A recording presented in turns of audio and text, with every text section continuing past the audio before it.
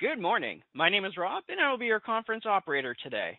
At this time, I would like to welcome everyone to the Walgreens Boots Alliance third quarter 2023 earnings conference call. All lines have been placed on mute to prevent any background noise. After the speaker's remarks, there will be a question and answer session. If you would like to ask a question during this time, simply press star followed by the number 1 on your telephone keypad. If you would like to withdraw your question, again press the star 1. Thank you. Tiffany Kanaga, Vice President of Global Investor Relations, you may begin your conference. Good morning. Thank you for joining us for the Walgreens Boots Alliance earnings call for the third quarter of fiscal year 2023. I'm Tiffany Kanaga, Vice President of Global Investor Relations. Joining me on today's call are Roz Brewer, our Chief Executive Officer, James Kehoe, our Chief Financial Officer, and John Driscoll, President of U.S. Healthcare. Rick Gates, Senior Vice President and Chief Pharmacy Officer at Walgreens, will participate in Q&A. All references to the COVID-19 headwind on today's call include U.S. vaccines, drive-through tests, and OTC tests.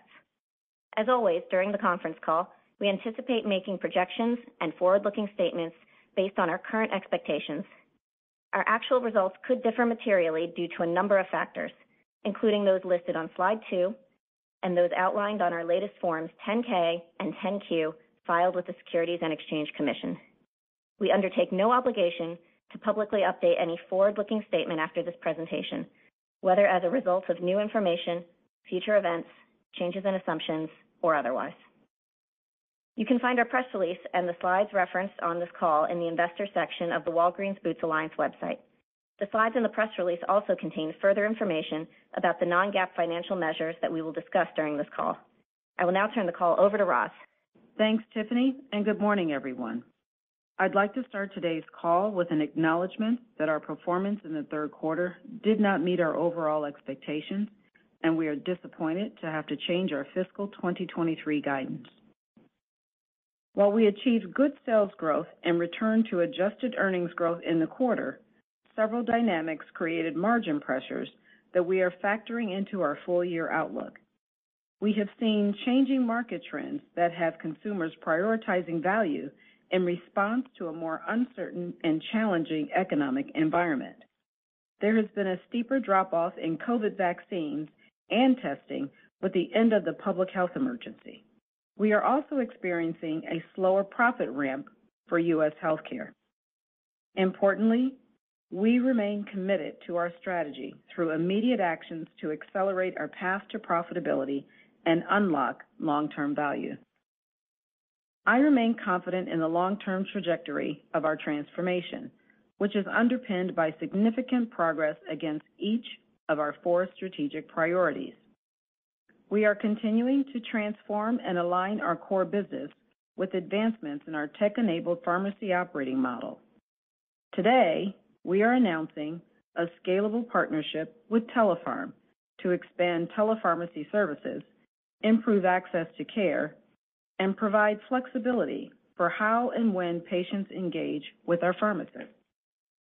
Our model is also supported by our micro-fulfillment centers, covering over 40% of our Walgreens store footprint. In U.S. retail, our flat year-to-date comp sales have successfully lapped last year's record 8.8% growth. And retail gross margin is up over 100 basis points yet again. We have also made significant progress on building our next growth engine in healthcare, rapidly establishing our portfolio of assets across the care continuum.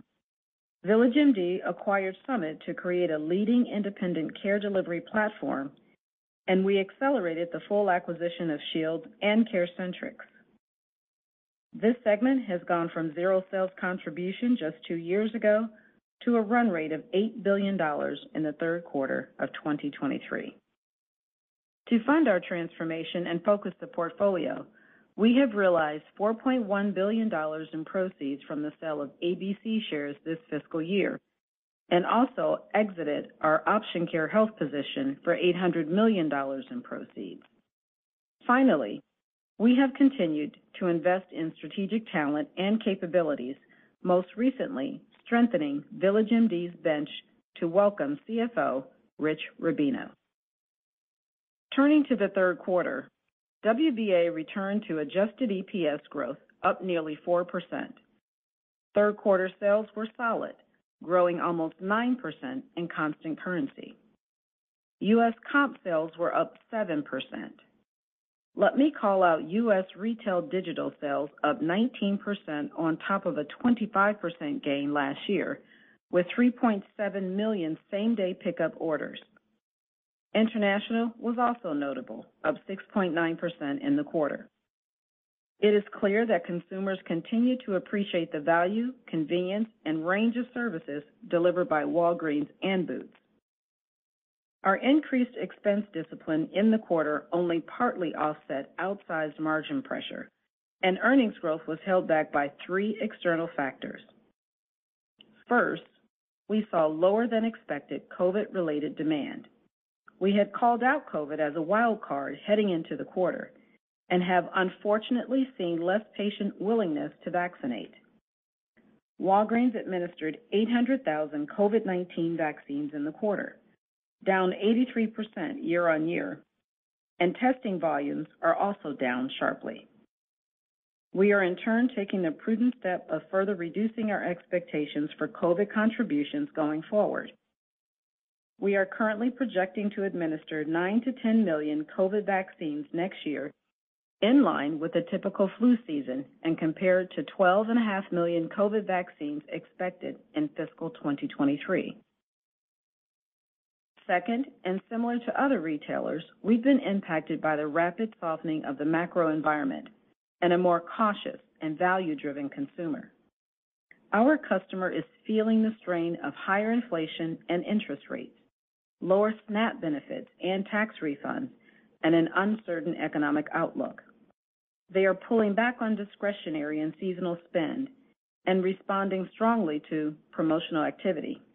For example, promotional unit growth is running up 10% in the retail channel, including a sharp increase over just a 5-week period, while non-promotional units fell 8%. Let me add that we see the retail pricing environment as remaining rational.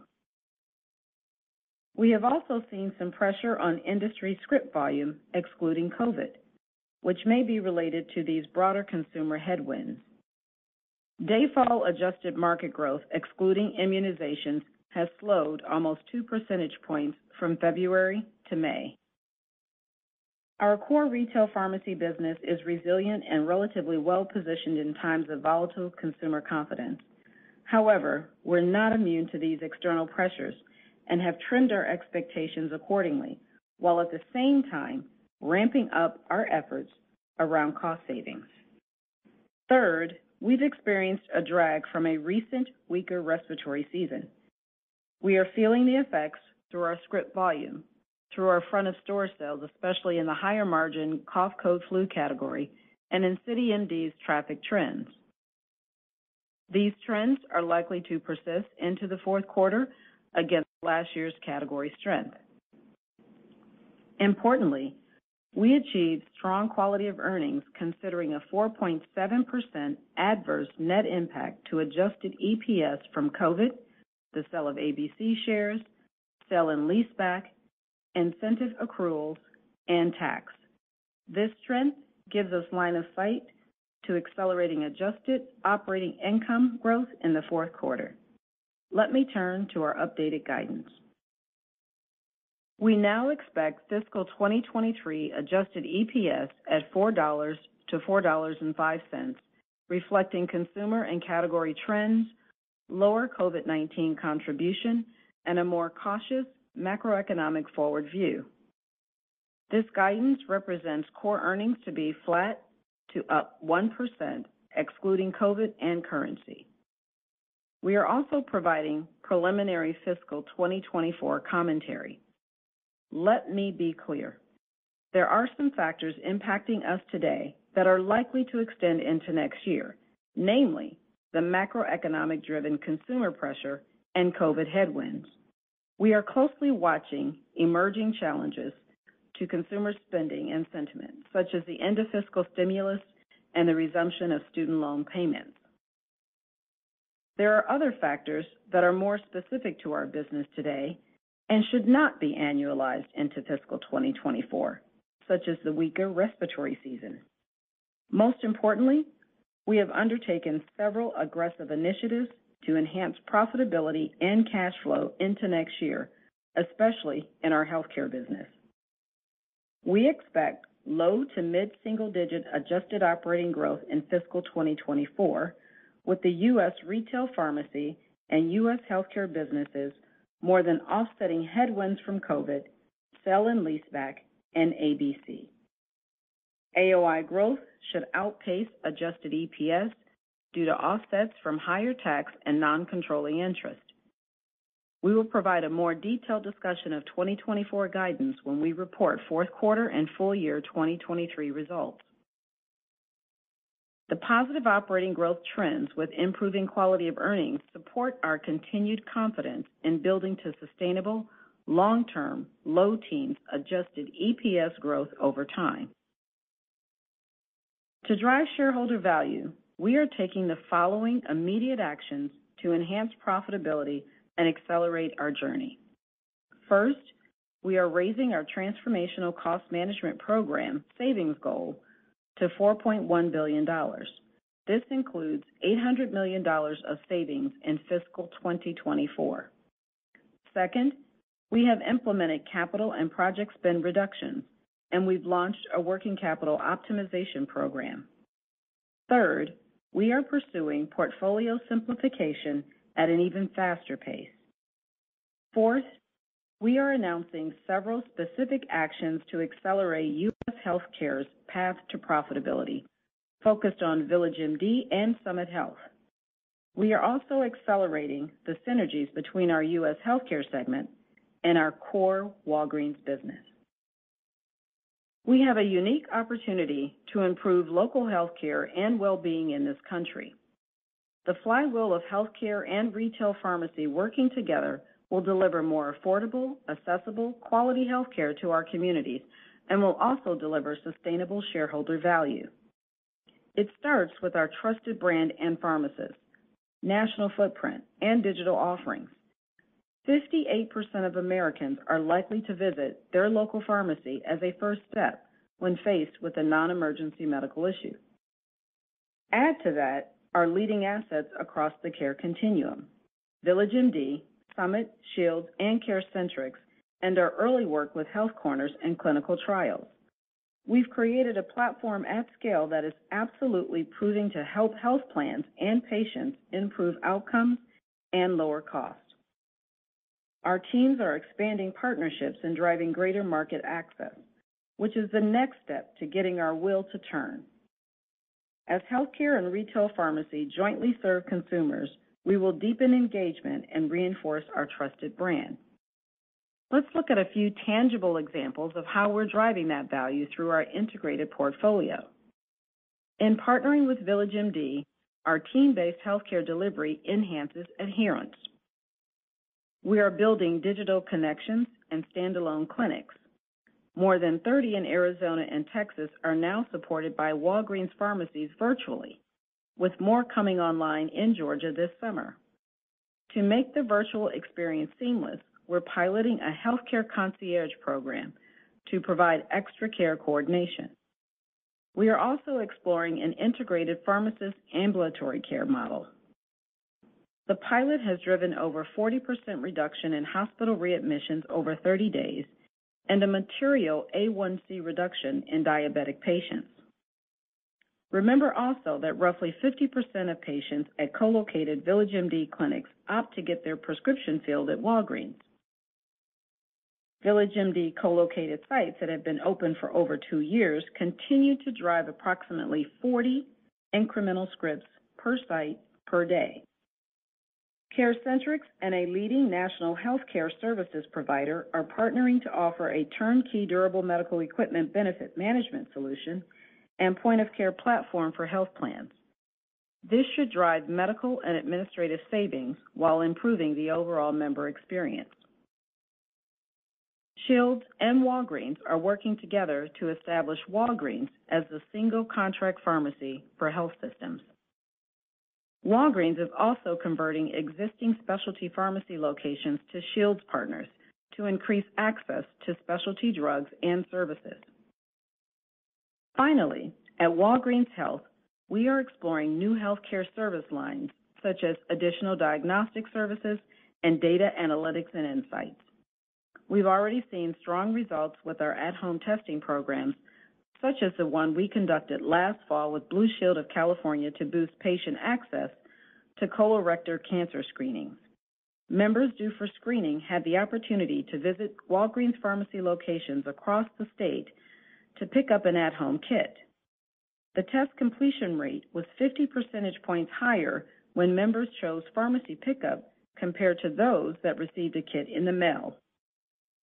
Based on these successful results, we are launching similar at-home testing programs with other payer partners. In summary, our healthcare and retail pharmacy businesses are working together to improve outcomes and lower costs as only Walgreens can do. I am not satisfied by today's headline guidance revisions. However, I see the enterprise approach coming together to deliver sustainable value to consumers, to our partners, and to shareholders. We have the right strategy. We are driving good progress across each of our strategic priorities, and we are taking appropriate measures to account for the recent macroeconomic challenges and uncertainty. Through the necessary actions discussed today, we are pushing harder toward profitability with a strong sense of urgency, while continuing to reimagine local healthcare and wellness for all. With that, I'll hand it over to James to provide more color on our results and our outlook. Thank you, Roz, and good morning. In summary, while we returned to adjusted EPS growth in the third quarter, earnings were below our expectations as we encountered lower COVID contributions, shifting consumer behaviors, and a recent slowdown in respiratory incidences. Overall, we delivered 8.9% sales growth on a constant currency basis, ahead of our plan, led by our U.S. pharmacy business up 10%, our Boots UK retail business, which delivered a solid 13% comp, and our scaling healthcare business, which added $1.4 billion in sales versus the prior year. Adjusted EPS increased 3.6% on a constant currency basis, despite a 19 percentage point headwind due to a lower COVID-19 contribution and 8 percentage points from reduced ownership of AmerisourceBergen. These were partly offset by favorabilities from sale and leaseback, incentive accruals, and tax.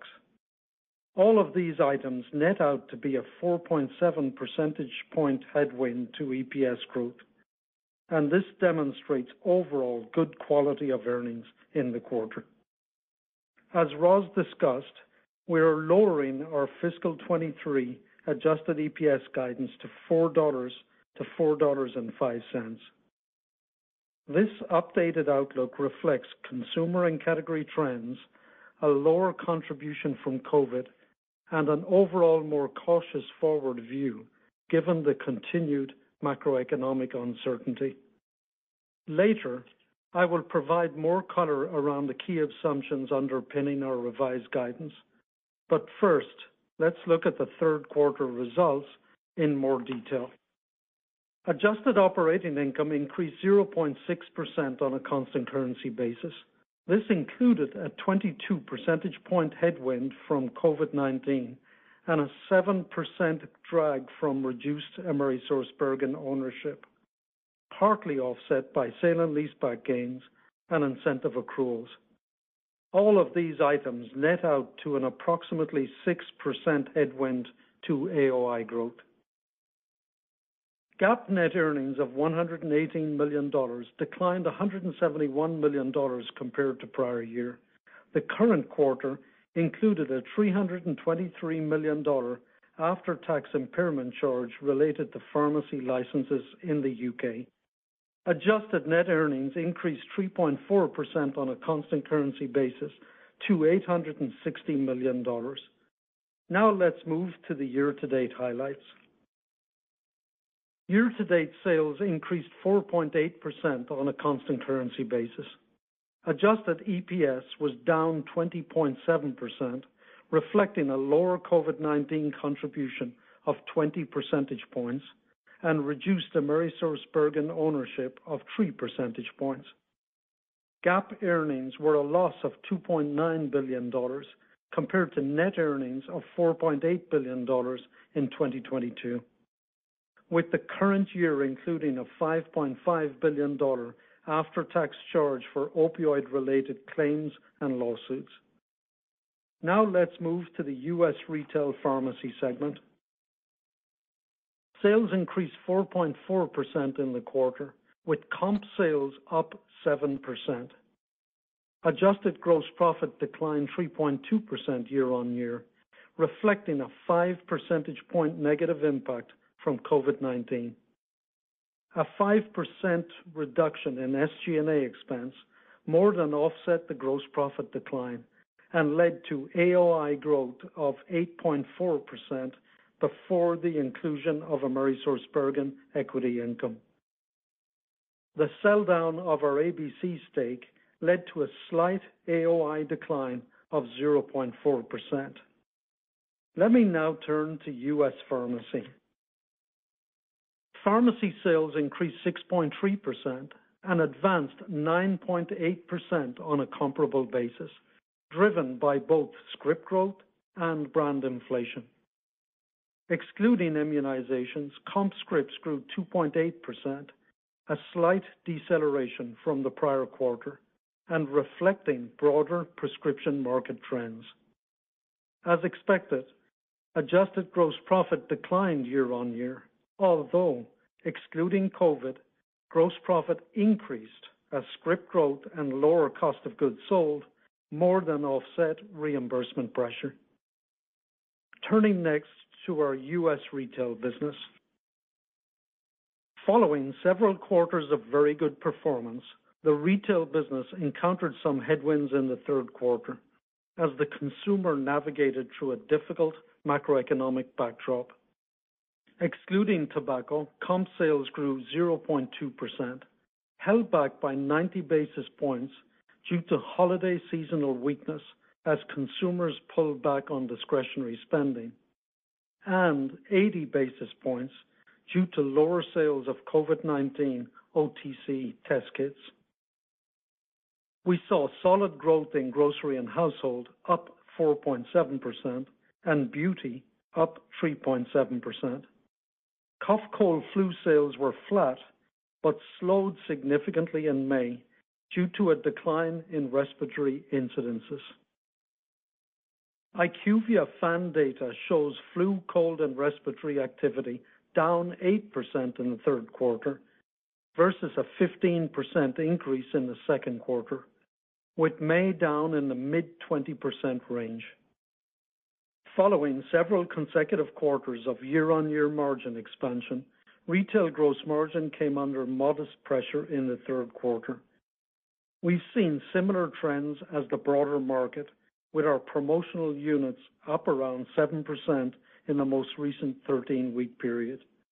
However, on a year-to-date basis, gross margin has increased by more than 100 basis points, driven by effective margin management. Turning next to the international segment, and as always, I'll talk to constant currency numbers. The international segment continues to perform very well. Sales increased 7%, with good growth across all international markets. Boots UK was up 10%, and Germany wholesale grew 4%. Adjusted operating income of $208 million increased 21%, despite a $40 million year-on-year headwind from sale and leaseback transactions. Let's now look in more detail at Boots UK.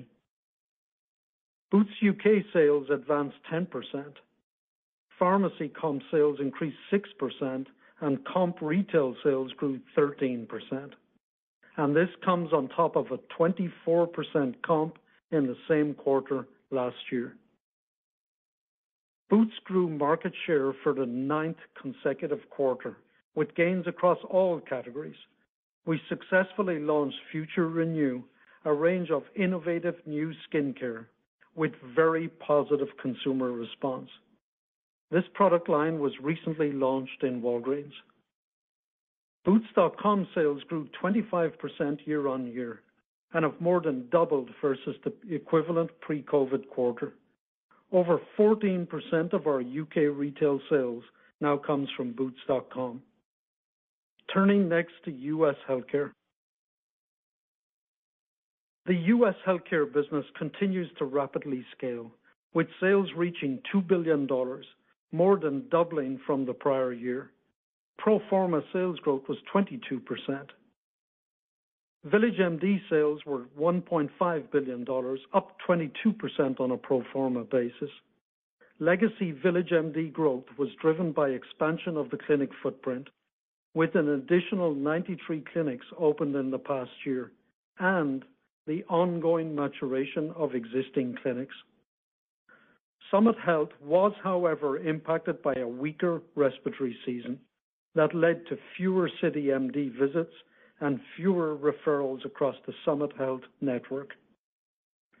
Shields delivered another strong quarter, up 35%, and driven by contract wins, including the addition of 6 new health system partners and further expansion of existing partnerships.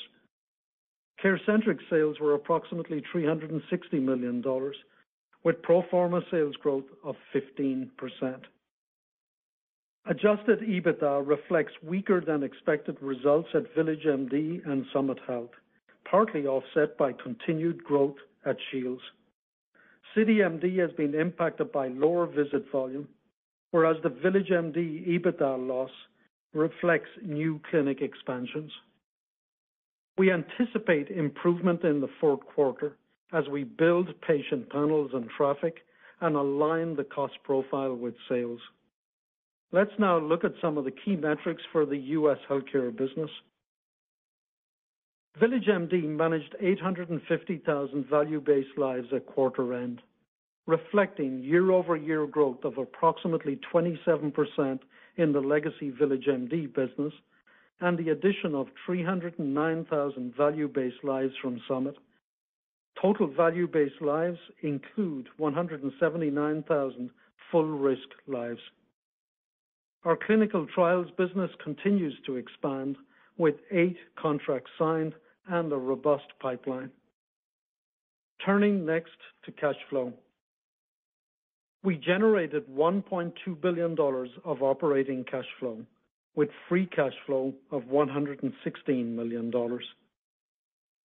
The year-over-year decline reflected lower earnings due to COVID-19, a lower contribution from working capital, and increased capital expenditures related to growth initiatives.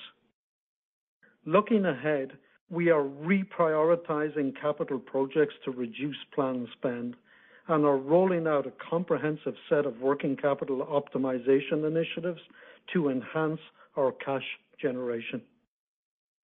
Turning now to guidance.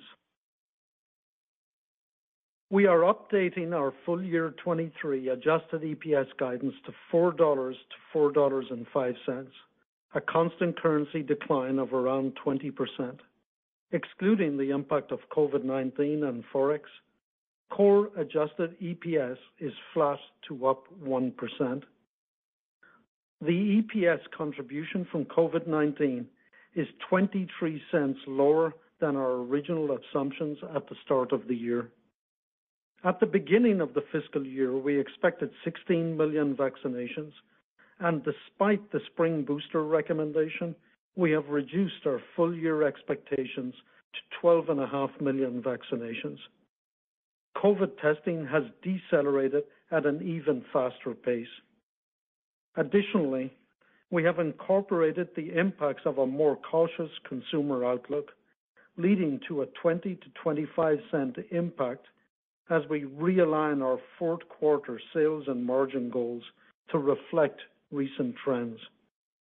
Finally, while reducing our ownership stake in AmerisourceBergen has improved our debt position, it has, however, led to a 5-cent headwind. Let me now walk you through our assumptions for each of our business segments. Starting with U.S. Retail Pharmacy, we now project sales of around $110 billion, up low single digits year on year. AOI is projected at $3.8 to $3.9 billion, a decline of 22 to 24%, reflecting a 23 percentage point headwind from COVID-19 and 3 percentage points from our reduced ownership stake in AmerisourceBergen. Excluding these two impacts, AOI growth is up 2 to 4%. Turning next to the international segment, which is performing well this year. Sales are projected to grow 6 to 8% on a constant currency basis, reflecting strong execution, especially in the UK.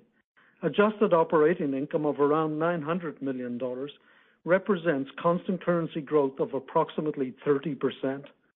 This performance is toward the top end of our original expectations.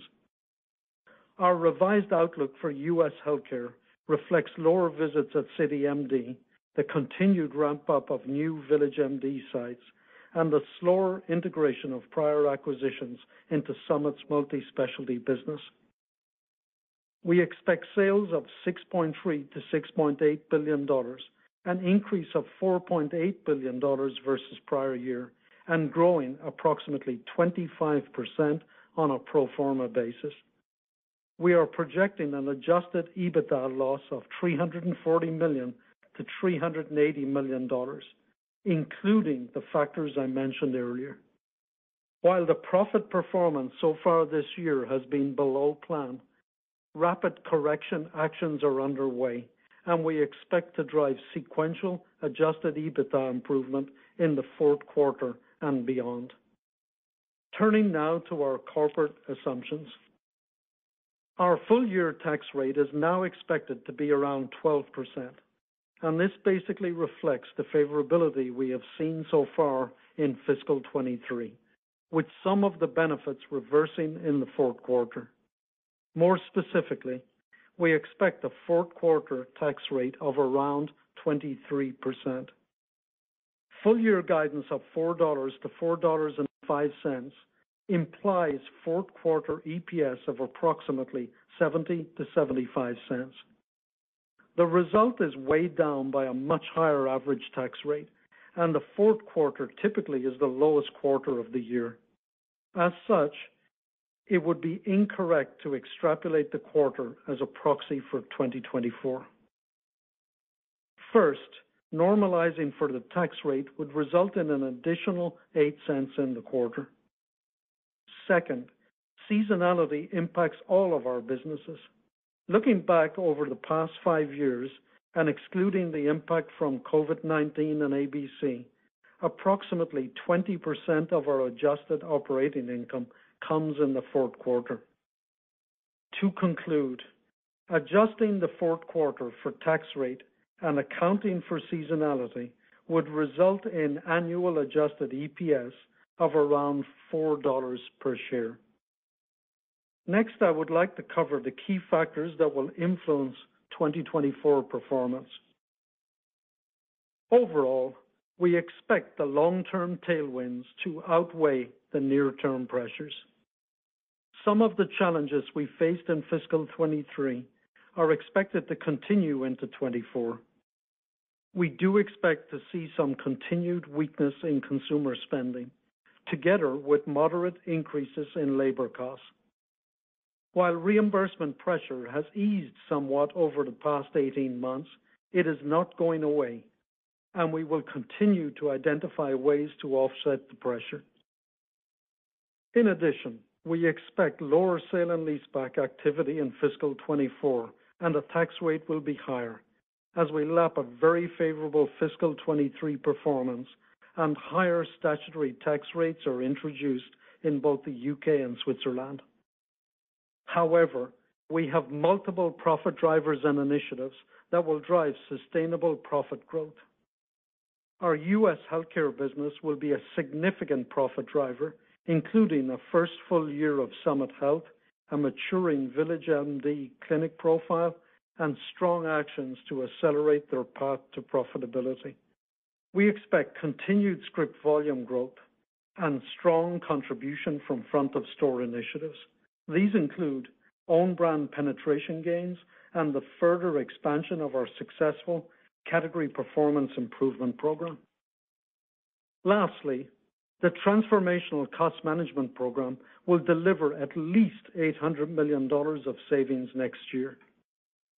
Next, let's take a deeper look into 2024. We expect fiscal 2024 adjusted operating income to grow low to mid-single digits, led by the U.S. Healthcare segment and solid execution in U.S. Retail Pharmacy.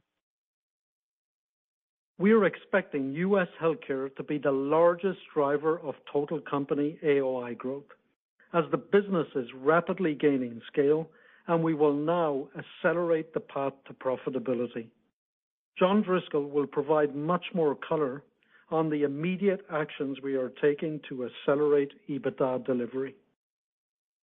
We expect U.S. Retail Pharmacy AOI to be flat to down slightly due to lower COVID contributions of approximately $290 million and a $260 million step down in sale and leaseback gains. Absent these items, we anticipate solid core growth, led by transformational cost management program savings and expanding gross profit. Finally, we expect international AOI to decline year-on-year as we lap sizable real estate gains and lose the relatively small AOI contribution from the sale of our business in Chile.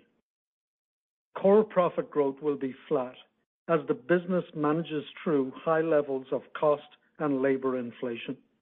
That being said, our international business is well positioned for long-term success with market share gains and an advantaged and growing e-commerce presence.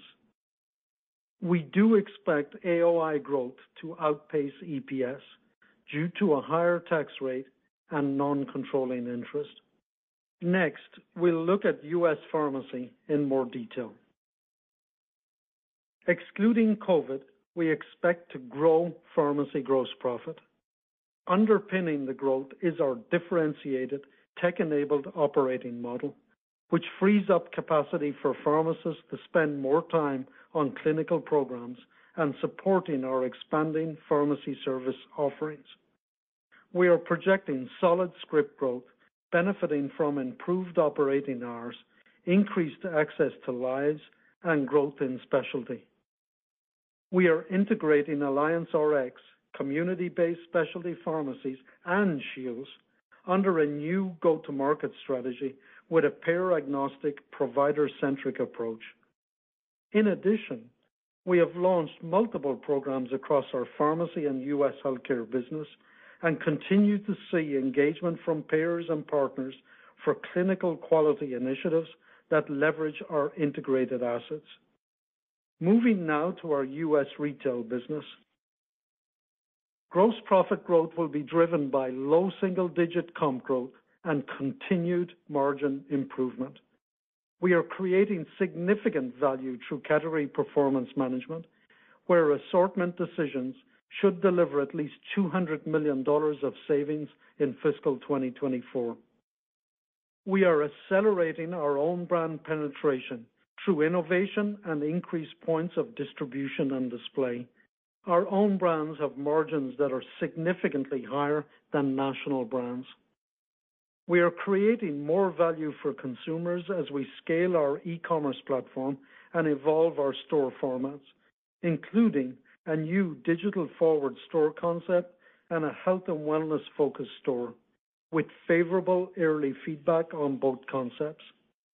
Let me now hand it over to John to discuss our U.S. healthcare strategy and profit growth drivers. Good morning. As Roz and James outlined, while we're confident in the range and scale of our healthcare business, we are disappointed with the pace of our path to profitability. U.S. healthcare missed targets due to VillageMD and CityMD underperformance, directly related to reduced COVID, cold, and flu season and softer market demand. We're taking immediate actions to drive improved profitability.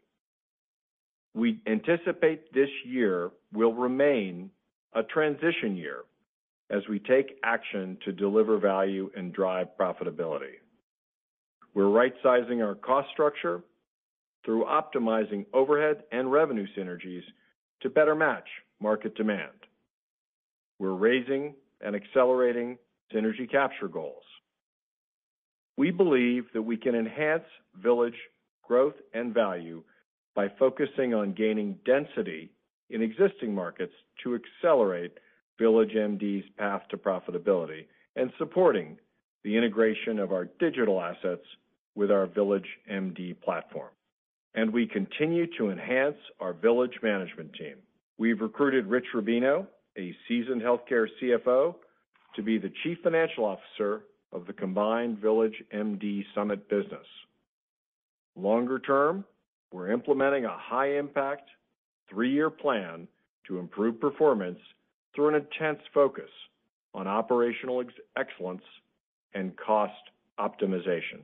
Achieving our healthcare vision depends on each of our companies delivering on their respective plans and relentless execution of harvesting growth synergies across the Walgreens portfolio. We're building a differentiated, value-based care delivery model that successfully integrates pharmacy and medical care for a value-based care market that'll more than double by 2027. Walgreens has a unique right to win with our reach, consumer engagement, and enterprise investments in primary care, specialty, and care to the home. We continue to see the enhanced value of our individual healthcare assets connected to our core Walgreens pharmacy to create value for patients, providers, and plans. A great example of that is our quickly scaling clinical trials recruiting business. Next, let me turn to Summit Health, where we see opportunity to drive meaningful AOI in U.S. healthcare. While we are obviously disappointed with the pace of unlocking the full value of Summit and CityMD, we expect Summit to contribute materially to profit growth in fiscal year 24. Leveraging WBA, we will invest in targeted marketing campaigns to increase the patient base at CityMD sites. Our continued focus on operational excellence and cost optimization should continue to improve growth and synergies from prior acquisitions. Finally, we are raising and accelerating the synergy capture goal from $150 million in 2027 to $200 million in calendar year 2026. Turning to VillageMD, over the last few months, we've slowed the pace of clinic openings in new markets. As we've studied their performance, we have refocused our growth plans to leverage regional density to support more profitable growth. To achieve our strategic objectives of better engagement and lower cost of care in a more cost-effective manner, we are launching new virtual and asset-light models. We've expanded our marketing efforts to support patient panel growth in our clinics and are working with new leadership to accelerate cost control. We continue to be impressed by the performance of our more mature VillageMD markets' risk performance and are focused on continuing to accelerate the conversion of our fee-for-service lives to our proven risk-based model. VillageMD is a high-quality care delivery model. As James mentioned, most of our newer VillageMD clinics are at an early stage of development. But if we focus on the performance of our more mature Medicare Advantage markets, where we've achieved an appropriate level of market density, including Arizona, Georgia, and Houston, VillageMD has demonstrated the ability to bend the cost curve. We will focus on replicating this performance in other markets as we convert fee-for-service volume to our risk-based model. And we will also leverage our integrated care models with pharmacy and our other healthcare assets across the U.S. healthcare business. As part of our refocused U.S. healthcare approach, we aligned our go-to-market products for health systems and health plans under one team of seasoned healthcare executives, with some encouraging short-term sales results noted on the slide.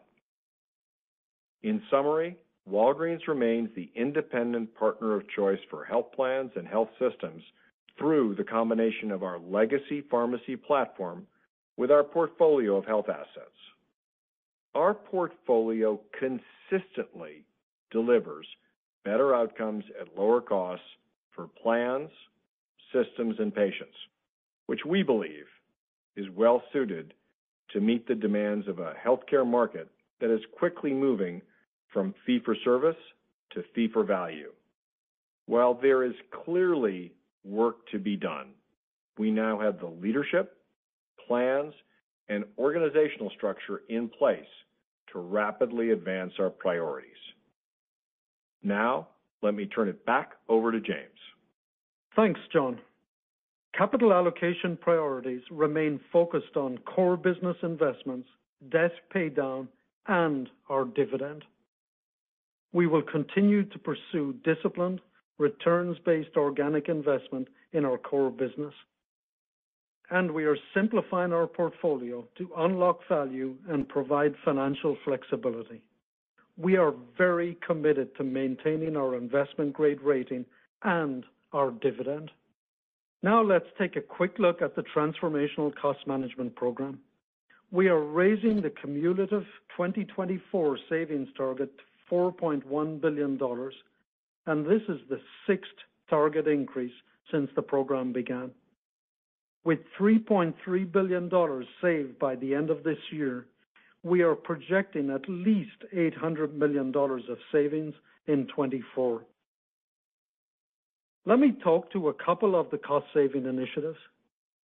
We just completed an organization restructuring, which included transforming our headquarters to better align our resources with our strategic priorities. This led to the elimination of more than 500 roles, representing around 10% of our corporate and U.S. support office workforce. Our Pharmacy of the Future operating model will drive significant savings. We're optimizing the model through our micro-fulfillment centers, tech-enabled centralization of in-store activities, and telepharmacy solutions. These initiatives will also elevate the role of the pharmacist and improve patient engagement. Finally, we will continue to optimize our locations and opening hours and expect to close an additional 300 locations in the UK and 150 locations in the US. As you have seen, we are accelerating our portfolio optimization to further simplify the business. We have fully exited from our Option Care Health position with overall proceeds of $1.2 billion since August 2022. Let me also highlight our recent monetization of AmerisourceBergen shares using a variable prepaid forward structure. Under the VPF approach, there is no EPS dilution until the contracts mature. We continue to receive dividends and we retain some share price upside. Please note that the remaining stake in AmerisourceBergen is worth approximately $5 billion. With that, let me now pass it back to Roz for her closing comments. Thank you, James. Before we kick off Q&A, let me sum up what you've heard. WBA has the right to win through our differentiated model, and we have the right strategy in place. We are now entering the next phase of our healthcare transformation with aggressive actions in motion to improve profitability. We are addressing current challenges head-on and moving at a pace to deliver long-term shareholder value. We have the scale, we have the skills, we have the sense of urgency, and we have the right plans to drive sustainable profit growth ahead. Now, I'd like to open the line for questions. Operator? At this time, I would like to remind everyone, in order to ask a question, press star, then the number 1 on your telephone keypad. And your first question comes from the line of Lisa Gill from JP Morgan. Your line is open. Thanks very much, and thanks for all the detail. The first area I just want to focus on is around your U.S. healthcare business. There's substantial growth as we think about going both into the fourth quarter and then into next year. John commented on the miss by both VillageMD and CityMD around performance, but also talked about utilization. We've heard on the opposite end where managed care is talking about utilization from a negative side. So can you help me to square that? One, when we think about VillageMD and we think about your Medicare Advantage lives and what you're seeing for utilization there, is that a current headwind? And then secondly, when you think about things like CityMD that's not seeing respiratory or COVID visits, what do you think are the opportunities there? And is that part of the synergy pull forward that you're talking about for the $200 million as we think about 2026? Thanks, Lisa. I think utilization is actually sort of a mixed blessing for us. We're seeing consistently solid performance in terms of bending the cost curve at Village, and I think that positions us better and better as a managed care partner. We were hit with the CityMD utilization. I think that we're at the early stages of harvesting the embedded profitability of Summit and City, and the City hit on utilization in this quarter also hit our lab and ancillary business a bit. But we think that there's an opportunity on both the value-based side to integrate some of the lessons from Village at Summit and City, because both of them have very high NPS. They are demonstrating the ability to reduce cost over time. And as we get at some of the cost synergies, I think you're going to see a significant improvement. I mean, we're expecting a quarter-over-quarter improvement in healthcare EBITDA of 70% looking at Q4. So I think we've got opportunities on the cost side, but also on the value side to optimize our model. Your next question comes from a line of George Hill from Deutsche Bank. Your line is open. Yeah, good morning, guys, and thanks for taking the question. James, I guess a couple targeted at you. With OCF running below the dividend through 3 quarters, and there's lots of moving pieces, but OP not expected to grow meaningfully next year. And we know there's the cash for ABC. I guess, so can you talk about, A, how the company is thinking about the dividend, and B, as it relates to RX reimbursement pressure, I guess, can you talk about what the early expectations are for calendar 24, and are we expecting kind of the leg down in pharmacy reimbursement pressure to look like prior years? Thank you. Okay. Let me cover dividend first, and I want to emphasize in 24, we are giving commentary that operating income will grow low to mid-single digit. We clearly have a lot of work to do on cash flow. First one is EBITDA, so we see strong growth next year. And the second one is we're building out incremental working capital programs, and we're significantly curtailing our capital expenditures. So I want to make it crystal clear, we are absolutely committed to the dividend, absolutely committed, both to the dividend and to our investment grade rating. And I would point out, we did highlight specifically in the prepared comments that our stake in ABC is still worth $5 billion. So while we're going through the short-term transformation, we do have plenty of firepower going forward. Bear in mind, as you look at our numbers on cash flow, we're investing approximately $1 billion of free cash flow in healthcare this year. And as we move forward into the future, and it starts breaking even on an EBITDA basis, that $1 billion quickly becomes a cash flow generation tool. But we are getting into incremental and much more aggressive actions on capital and working capital in the short term. Your second question then was on calendar 24. Oh, the reimbursement. Okay, sorry about that. Reimbursement, as you know, looking back over the last 18 months, the environment has been much more positive. I would say that, you know, we did comment, and we've actually come in similar to that. We said that this year, the current fiscal year, is an 85%, so a 15% step down on the previous year. So that is the net reimbursement pressure on the P&L has improved. We actually don't want to give too much comments on future negotiations, but we see much more productive discussions with payers and providers in general because we're bringing more value to the table. Our ability to do medical adherence and other such activities and improve outcomes for payers has improved significantly over the last 2 years, and it's starting to be more recognized in productive discussions. Maybe I'll ask Rick Gates, our head of pharmacy, to make some further comments. Yeah, you know, obviously we're in the middle of negotiations, so we can't comment a lot going into 24 at this moment through Medicare Part D and through commercial contracts, which are going on currently and into Q4. But, you know, just to reemphasize what James is saying, you know, we're generally in line with expectations on reimbursement this year.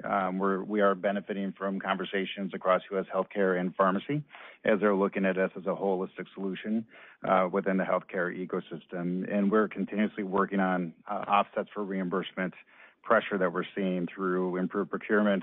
Increased prescriptions obviously are important, ancillary services, but then also reducing cost to fill. And I just want to reemphasize the other point that James said is that we are overperforming or performing better in pay-for-performance-based contracts, which are obviously part of the reimbursement we get back as well. So I can't comment on 24, but we are in line with expectations for 23 at this moment. And your next question comes from a line of Ann Hynes from Mizuho Securities. Your line is open. Great, thanks. Good morning. So given healthcare is the main driver of growth next year, what do you think is the biggest risk embedded within that guidance? And then secondly, you commented in your prepared remarks that scripts were lower than expectations. Can you just decipher what is driven by maybe market weakness versus market share weakness versus maybe pharmacy hours not coming back to what were in your expectations? Thanks. And thanks for that question. I'm going to ask John to hit the first piece on healthcare, and then Rick and I will talk to you about the scripts business. Yeah, and I am really encouraged by the core growth across the portfolio. We've laid out exactly where the challenge is, which is in costs and profit opportunity, and we are laser focused on executing to unlocking that value.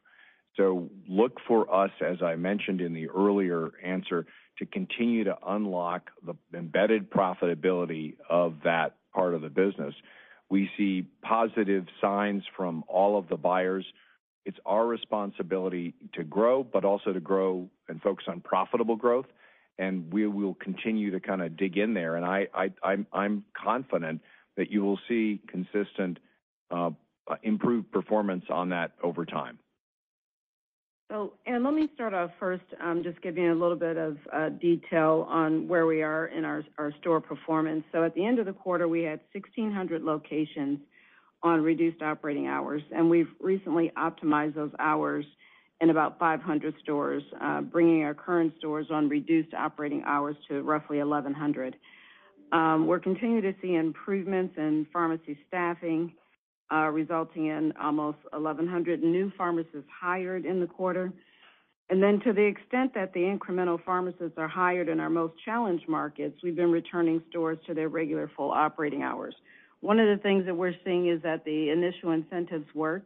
We're at the point now where we're seeing the limitation of available pharmacists. And so, Rick, can you go into a little bit more detail on the actual script improvement? Yeah, and I think, Ann, you're trying to get at the 3% growth that we're talking about through fiscal year 23. You know, I think we've always walked through, there's kind of four key drivers to that script comp growth for us. One is market growth, and I think what we've seen in Q3 is that we've seen a slowing of aggregate market growth from Q2 to Q3, which is impacting, obviously, a big part of our underlying performance that's there. Roz talked about store hours returning to normal hours, which are lagging a little bit the pace that we had set, given what Roz had talked through. But we are seeing some positives as well. The market access that we've contracted coming into this year is flowing through in a very positive way. We continue to have good conversations heading into next year. The adherence and care programs, we are seeing year-over-year growth. They are stagnated a little bit given some of the store hour operation impacts, but we are seeing positive growth year-over-year when you look at access and adherence as well. So although 3% is down from where we earlier guided to, I think the two things that are most impacting it are market growth, which has slowed quarter-over-quarter, and the store hours returning to normal.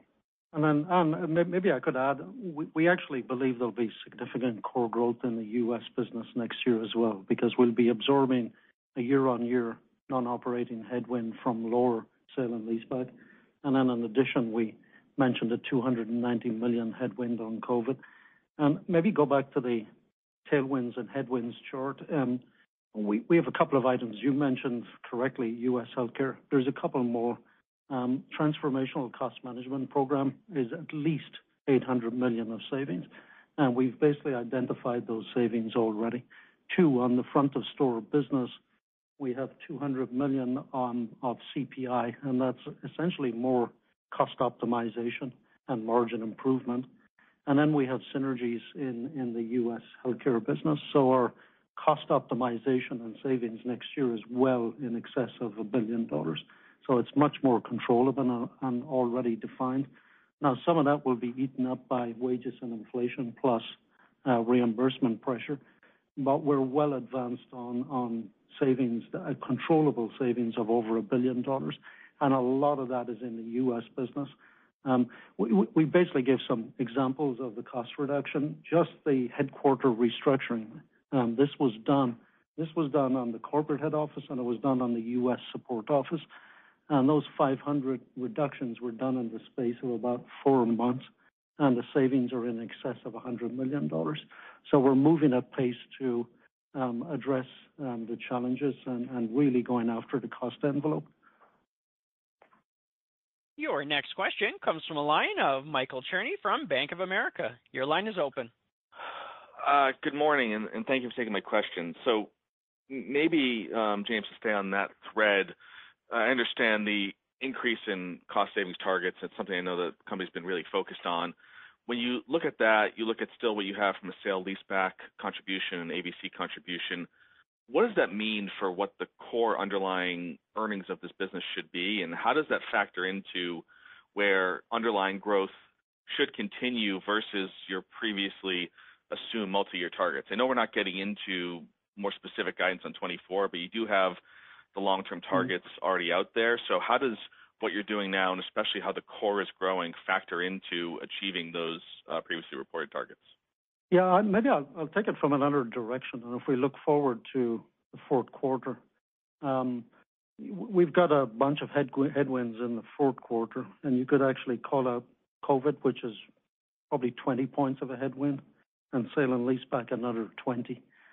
So the guide we're basically giving is a slight decline in EPS, but the core growth is more like 30-40% growth in the fourth quarter.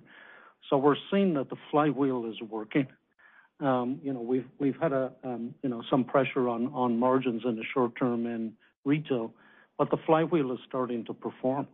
Then the second data point is we discuss a low to mid-single digit operating income growth over the entire course of next year, absorbing sale and leaseback and absorbing COVID and any other headwinds that are on the horizon.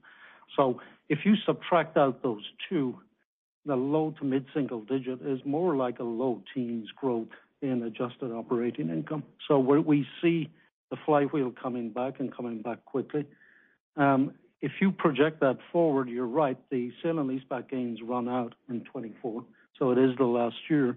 But by then, the improved profit prospects on the healthcare business, plus the flywheel working in the U.S. business more consistently, should get us to those previous targets of low single digit. Now, we're not guiding to that. We're not confirming guidance, but we see that the core earnings power is successively improving every quarter. And I think people will be very positively surprised by the quality of earnings, particularly in the fourth quarter of this year. and then going into next year. And your next question comes from the line of Lucas Romanski from TD Cowen. Your line is open. Hi, this is Lucas on for Charles. Wanted to ask about the U.S. healthcare business and your appetite for taking on risks there. Last October, you talked about adding health plan partnerships and how the platform would enable you to take on risk eventually. Now you have 4 health plan partnerships, and you've been able to show the ability to lower MLR from high 80s to low mid 70s in some regions. What are you guys seeing in terms of appetite from health plans in the market now that you have the bulk of your healthcare delivery assets in place? And then 2, how are you thinking about increasing your exposure to risk over time, and if you see that as a path to driving earnings growth for the U.S. healthcare segment moving forward? Lucas, thanks for the question. It's John. We are seeing a remarkably robust appetite for risk of 2 different sorts. One is the per member per month capitated risk in your on the MA population, but whether it is performance risk on closing gaps in care or performance opportunities to earn and enhance the delivery of our specialty pharmacy business with the Shields, there is a consistent interest in products and services that in total lower the cost of care and improve outcomes. And we are very encouraged by the demand across every constituency for every product we've got, whether it's Health Corners, Village MD, City or Shields or CareCentrix, that the opportunity, that the track record of performance around delivering on lower cost of care while keeping a high NPS on the part of patients and providers and delivering those results will allow us to honestly deliver a portfolio of risk-based and performance-based products that I think are going to build on our notion of being the independent partner of choice for health plans and health systems. So I think you'll see more and more news about that, and that's part of unlocking the embedded profitability of the assets we own. And your next question comes from a line of A.J. Rice from Credit Suisse. Your line is open. Hi, everybody. Thanks. Maybe quickly, I know it's been mentioned a couple of times, the goal for working capital optimization. Can you maybe expand a little bit more on what you think over time the incremental cash flow opportunity might be there? And then as you talk about prioritizing debt pay down, can you give us any updated thoughts on how far you feel like you need to go on debt pay down, maybe a leverage target? Any comments on either of those? Yeah, I think on working capital, if you look back over, I'd say a 5-year period, we've probably reduced working capital by $2.5 billion. So it's not as if we haven't done it, but we're sitting on fairly high levels of inventory. We run at front of store above 90 days, which is on the high side.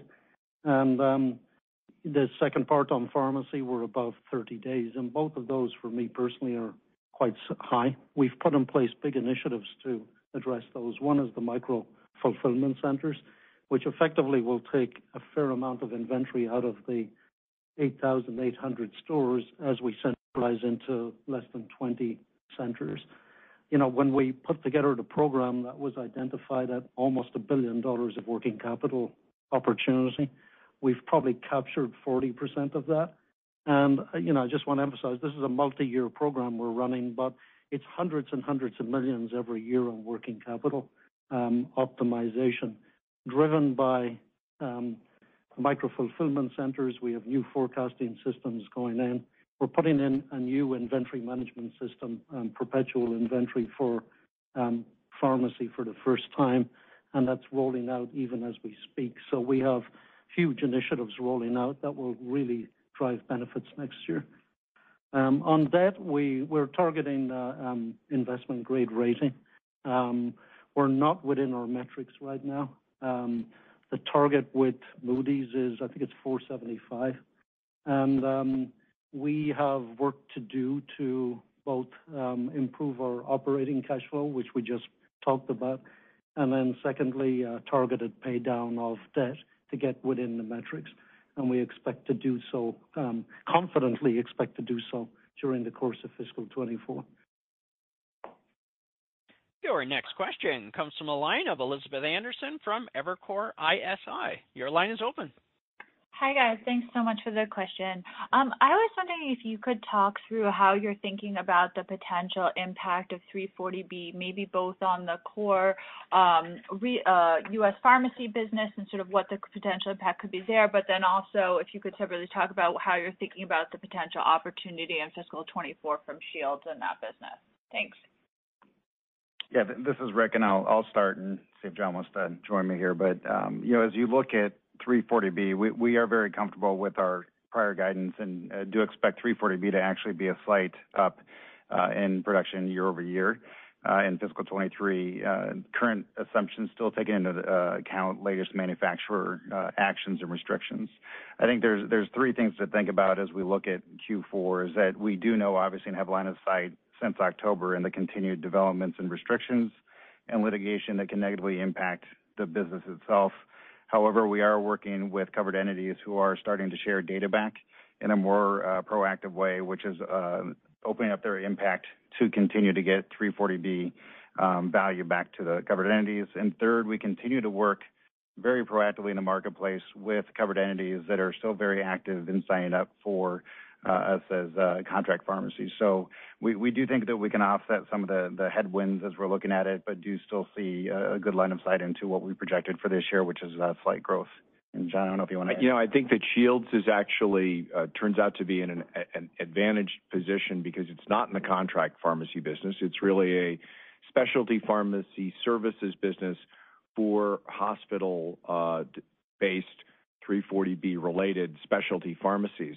And we continue to see strong demand and the sustainability of those contracts. And so we're highly confident that Shields is actually in a great position because of the just core growth of specialty pharmacy drugs and the need for hospitals to partner with a services platform that delivers a best-in-class adherence and integrates really well with hospitals that are needing to manage those high-need chronic patients.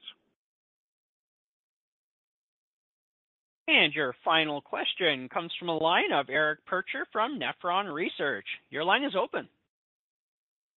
Thank you. It's been difficult to piece together the U.S. healthcare ramp from what was a $350 million loss to significant profit next year. Now looking at $600 to $650 million, can you tell us, net of the actions you're taking, how does fiscal year 24 look relative to the outlook 6 months ago when you closed? And then any insight on the contributions, which businesses and how they're coming together for the fiscal year 24 outlook? Yeah, Eric, the base year, so what we're looking at here is the base year has come in about 300 light versus the original expectations set 9 months ago. And we've talked extensively about Summit and the some slowness at building patient panels at Village. And we have a series of actions to go address that. I think the best way you could model this out is versus the original goals. The year-on-year change, we believe, is absolutely intact. So you might want to think of it this way. We're probably 6 to 12 months behind, but it will be in 2024. It's unlikely we'll recover the 300 loss in the base year, but the build year-on-year is intact, and probably we would do slightly more. John, is that a fair? Well, I think that's the right way to look at it. I think, Eric, you should expect that we will, we laid out that Q4 target of a 70% improvement over Q3. We're not prepared right now to give extensive 24 guidance, and I think we'd probably be loath to give segment guidance because I think that would even be more confusing. But we are seeing, as I said, the revenue ramp and the demand in each of our markets for each of our companies.